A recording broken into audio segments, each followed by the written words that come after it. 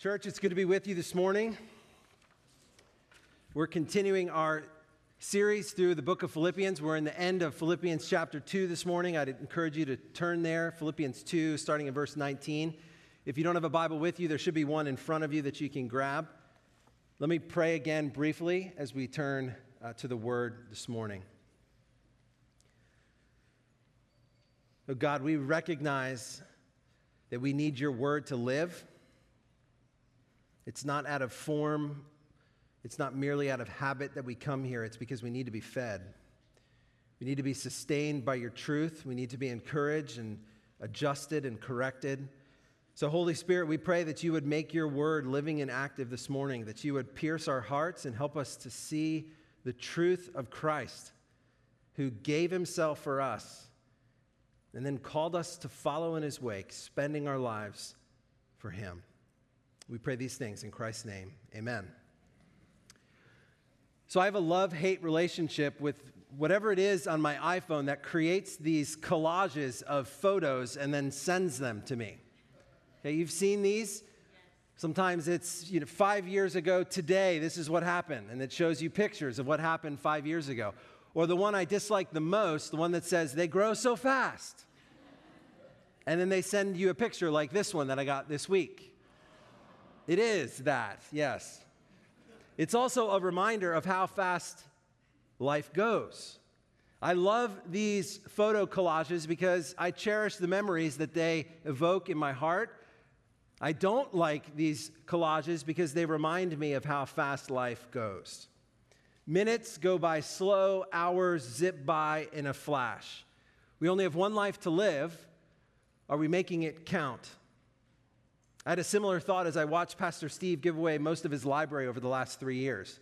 It was a reminder that unless Christ returns before then, pastoral ministry will come to an end. It raises the question, am I making it count? I suspect you can ask similar questions. But that's another reason that I love these photo collages, because it's an opportunity to recommit. It's an opportunity to be adjusted in the moment, to recommit to the priorities that are in front of us. Am I being intentional today with the breath that God has given me? You only have one life to live. It's true for every single one of us in this room. And your life may come to a close slowly in your 90s, or it may come to you quickly tomorrow. Remembering that we only have one life to live supplies us with the urgency we need. And that's what this morning's passage provides us with an opportunity to do. Chapter 2 of Philippians started with this breathtaking view of Christ's humility. Willing to take on human nature, though he existed in the very form and likeness of God, he obeyed God the Father all the way to death, even death on a cross. And it was in his dying that Jesus did exactly what God intended for him to do. It was his crowning achievement. He reconciled God's people to God. And Paul calls us in Philippians 2 to imitate the mind of Christ, to have this same mind that Christ had that led him to do what he did. And in Philippians 2, 19 to 30, the verses we'll look at this morning, Paul holds up before us two Christians who have the same mind that Christ had. They knew that Jesus spent his life for them, and so it was their desire to spend their lives for him. Now, I'm praying this morning that we have a moment to recommit ourselves, a moment to look at our priorities in a fresh way. It's so easy to become distracted by the demands of this world and by the treasures of this world. And so would you join me in asking the question, am I gripped and consumed by what Christ accomplished for me to make me alive and new, so gripped that my entire life revolves around him?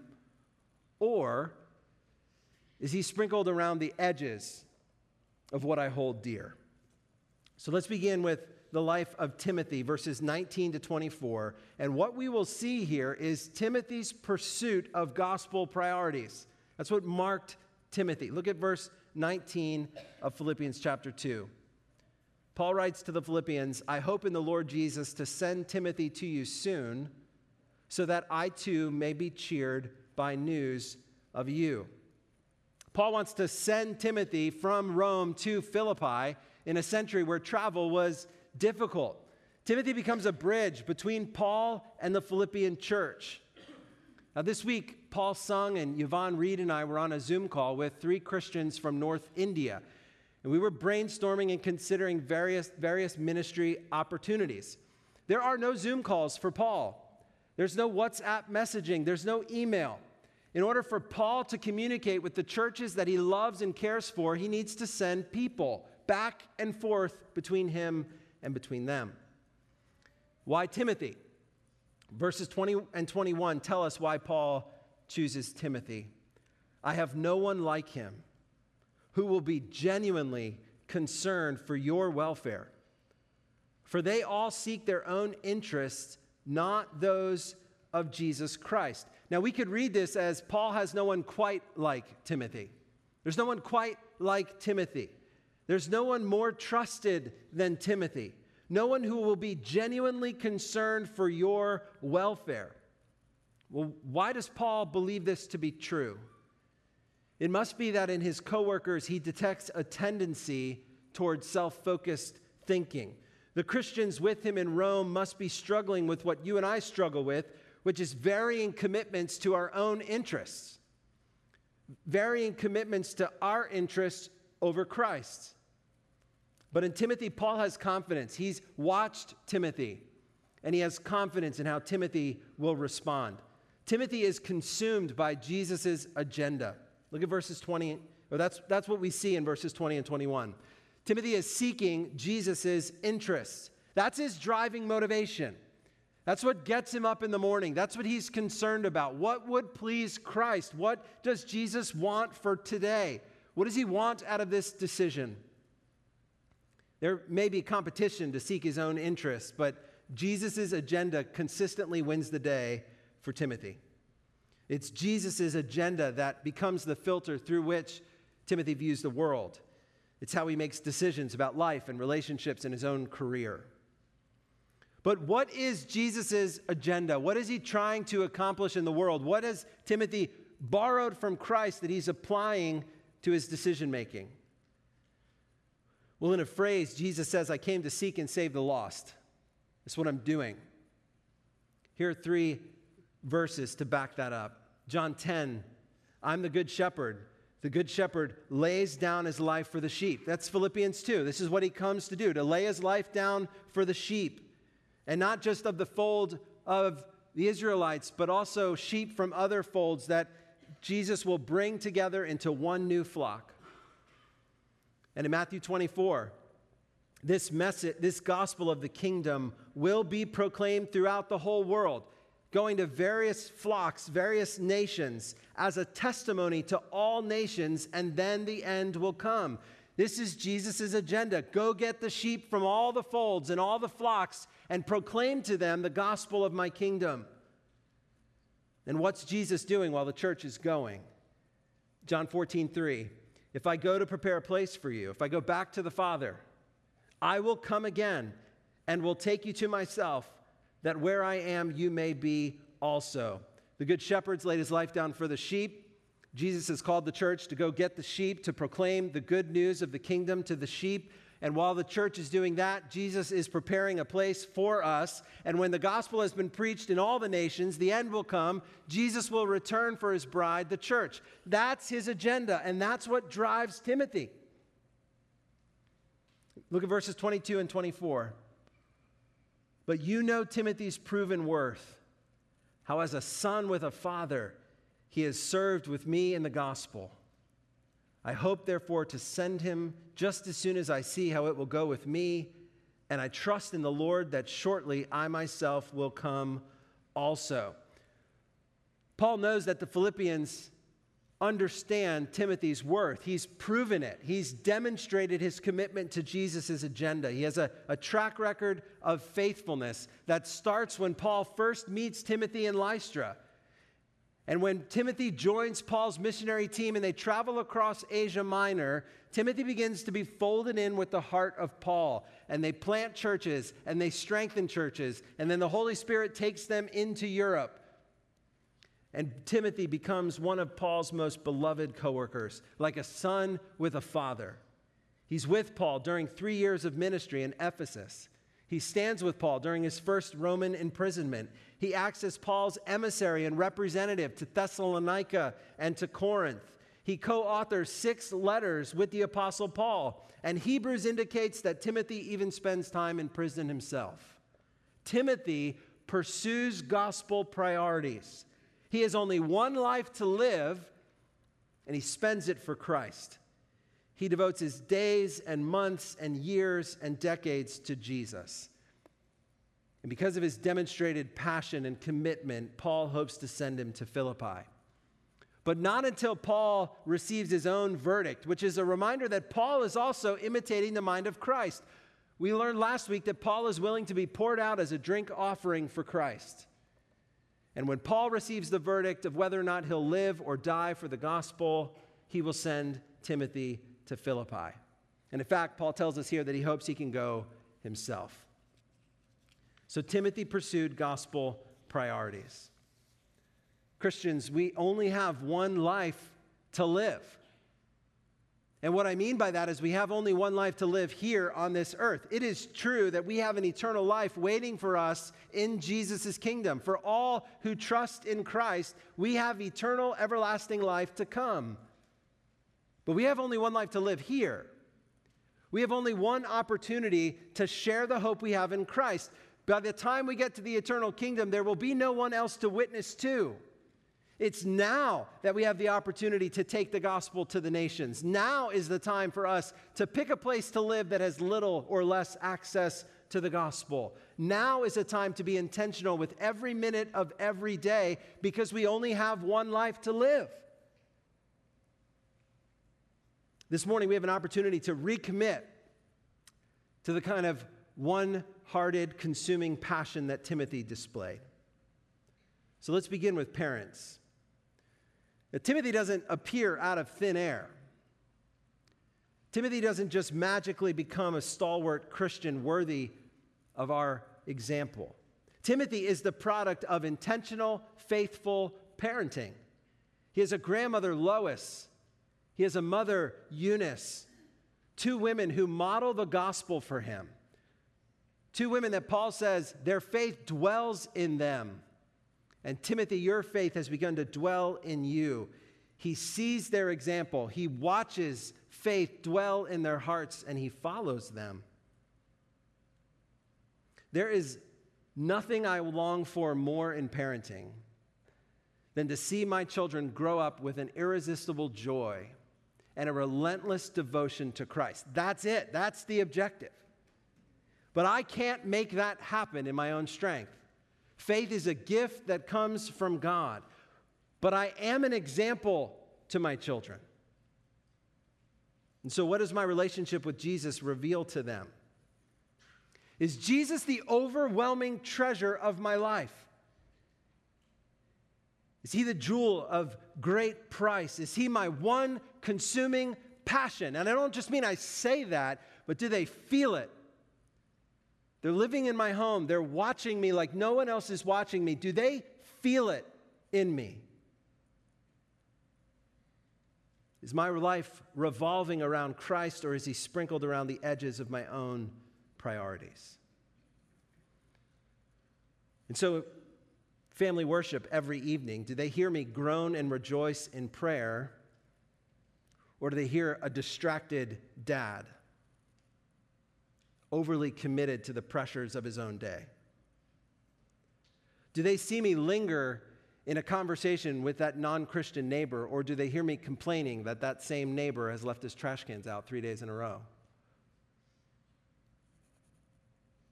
Do they see me spring out of bed on Sunday mornings because we get to go to church? This is it. This is the highlight of the week. Do they sense it in my own heart? Or do they feel me bored? Do they sense me dragging my feet? And when I'm here, do they feel me treasuring Jesus? Do they feel my earnest pursuit and gratitude as they're worshiping next to me? Do they feel that?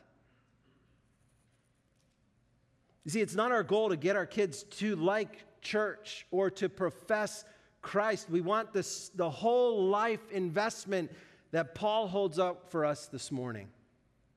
We want a generation of Christians who see that Christ has spent himself for them until their hearts are warmed by that truth and they long to spend their one and only life for him. And this isn't a charge to those of us with children in the home. It's not only a charge for those of us with children in the home. All of us model this together. It's why we've welcomed children into this space, into this worship service, so that they can see it's not just mom and dad who are crazy about Jesus. It's this whole group, it's this whole family, young and old, from different backgrounds, who seem to be treasuring Christ just like mom and dad. And it's not just form. It seems to be coming out of their bones. What I see in mom and dad, I see in all these people who seem to love Christ and love each other and love me. This whole church family, as we genuinely love God together, here gathered and scattered throughout the week, we show the next generation what it is to spend ourselves for Christ. Well, let's talk about career. To spend our lives for Jesus doesn't mean we all need to follow Timothy as missionaries. Some of us do need to follow him. We need to cross a cultural and language barrier and share the hope of Christ. Some of us need to do that if the gospel will be preached among all the nations. But it's true that the majority of us will send. We will buy homes in this city, and we will pursue meaningful careers, and we will give sacrificially to the work of the gospel, and we will disciple one another, and we will proclaim the hope we have in Christ to our neighbors. But we can't lose the thread. It's so easy to lose the thread. We only have one life to live. Jesus spent himself for us so that we can spend ourselves for him. And almost every job you can pursue provides you with an opportunity to glorify God as you pursue excellence in your work. As you bring order to a creation that's been disordered by sin. As you love people well and serve people meaningfully by providing good services and good policies, all the while looking for opportunities to proclaim the hope we have in Christ. Don't believe the lie that what you do for 40 or 50 hours a week, if it's not full-time ministry, is somehow what you need to get through so that you can get to ministry. The very work that God has given you to do has eternal value and consequence as you dedicate that to the work of Christ. It is too easy for me to lose the thread. And I'm a pastor. You set me aside to do this, and it's hard for me. It's going to be hard for all of us to hold on to the thread and to see ourselves as his ambassadors with one life to give for the sake of Christ, to be consumed and driven by his agenda.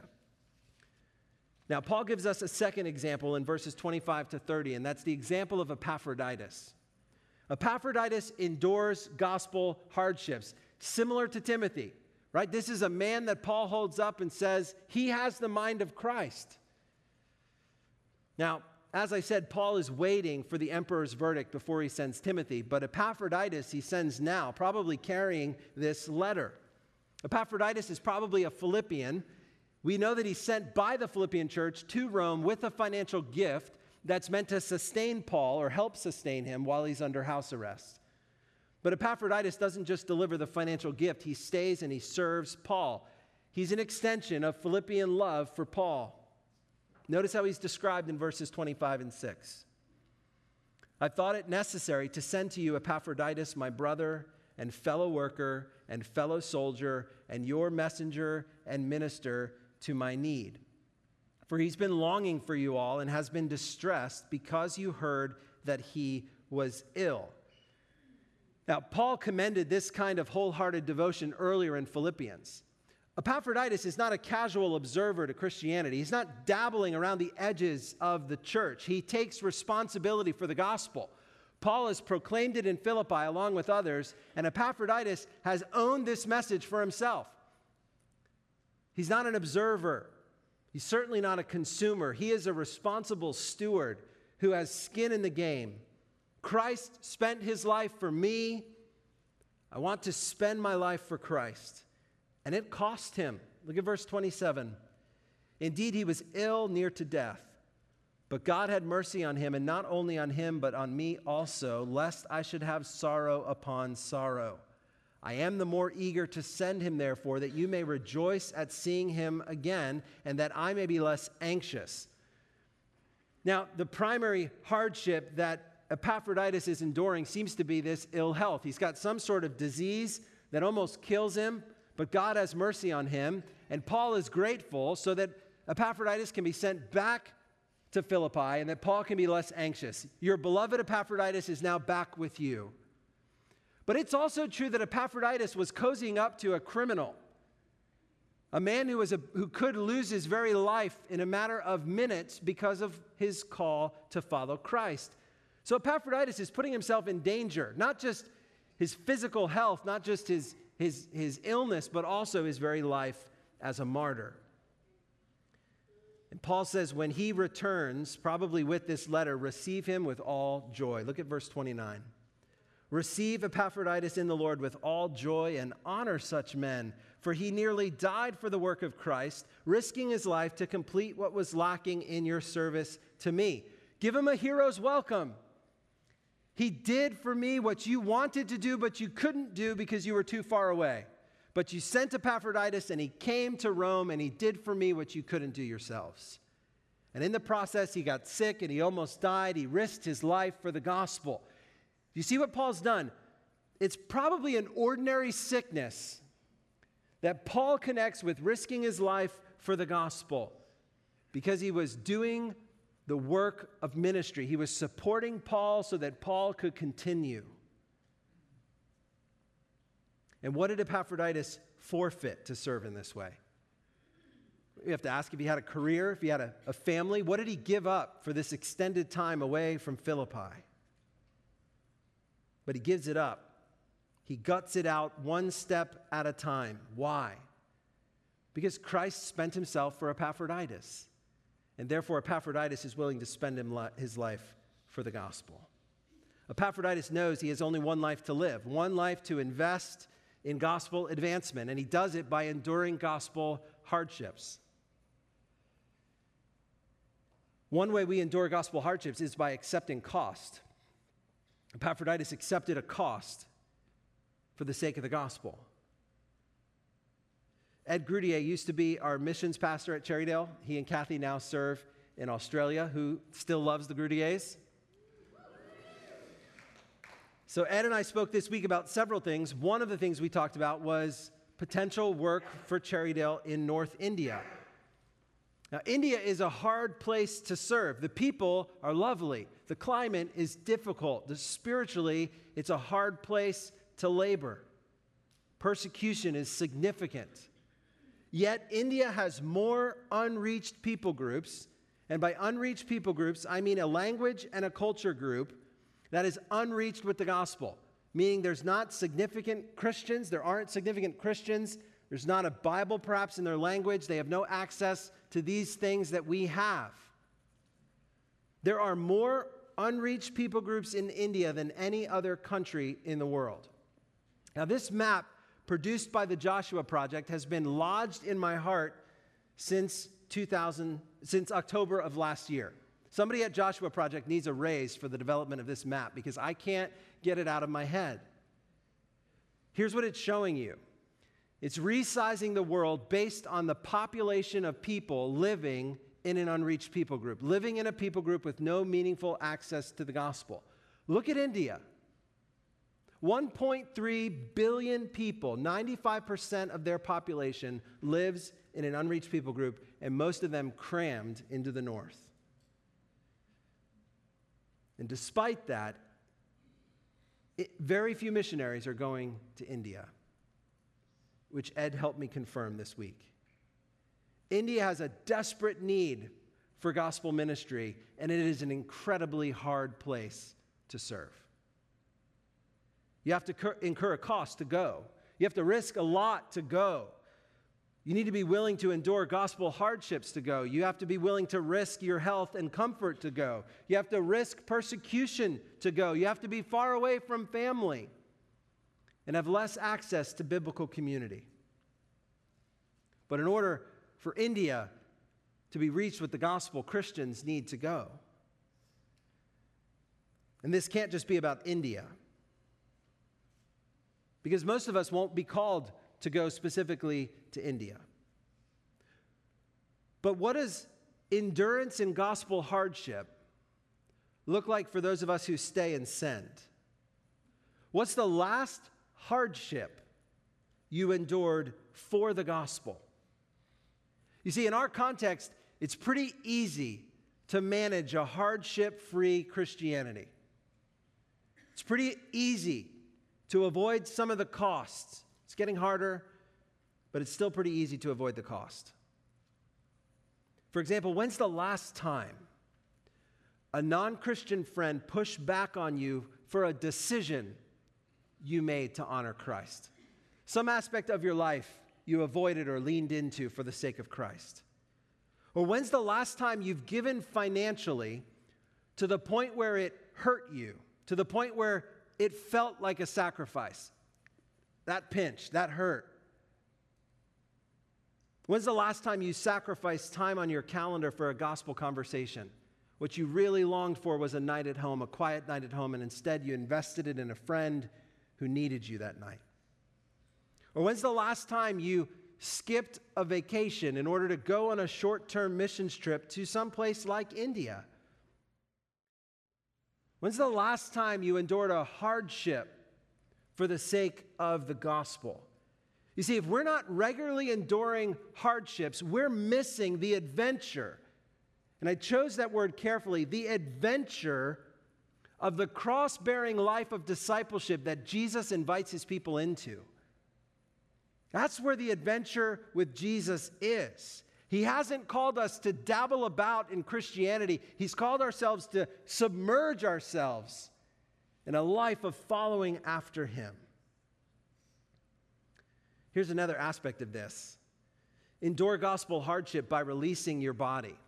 It's a weird one, but I think it's what Epaphroditus models for us. He's willing to steward his body for Christ. He's willing to let Jesus borrow his body for the sake of Jesus' agenda.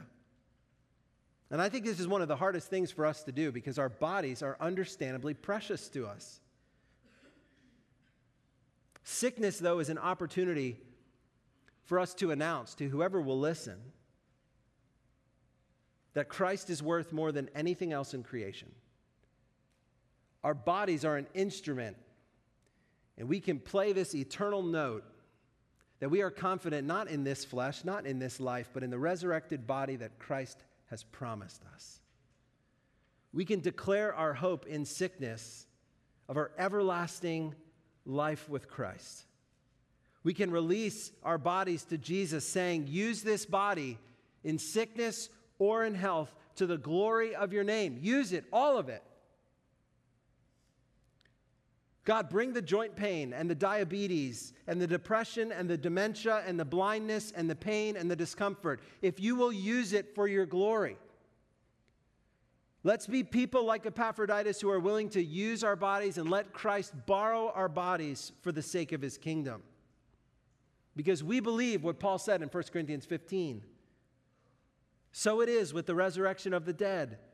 What's sown is perishable, what's raised is imperishable. That's why we can let Jesus have use of our bodies. What is sown in dishonor is raised in glory. What's sown in weakness is raised in power. What's sown a natural body will be raised a spiritual body, and a spiritual body that will last forever. Endure hardships for the gospel's sake. Our bodies are most precious to us, but the gospel invites us to release them to Jesus. Now, all of this talk of sacrifice and cost assumption and cross-bearing, where does it all lead? It leads to a life of thrilling dependence on God and joy. Ali, our North American missionary, spoke with us a couple weeks ago. And if you had a chance to meet with him outside of the service, in addition to how he shared with us here, you would find very quickly, you would sense his thrilling dependence on God and his overwhelming joy. It comes right out of Ali's heart. Ali knows that God is at work and he uses us. And if we maintain this thread, he will use us in ways that we could not have imagined. And so Ali is able to stand before us and say that quite literally, this is a historic moment for Muslims across North Africa. They are coming to Christ in droves.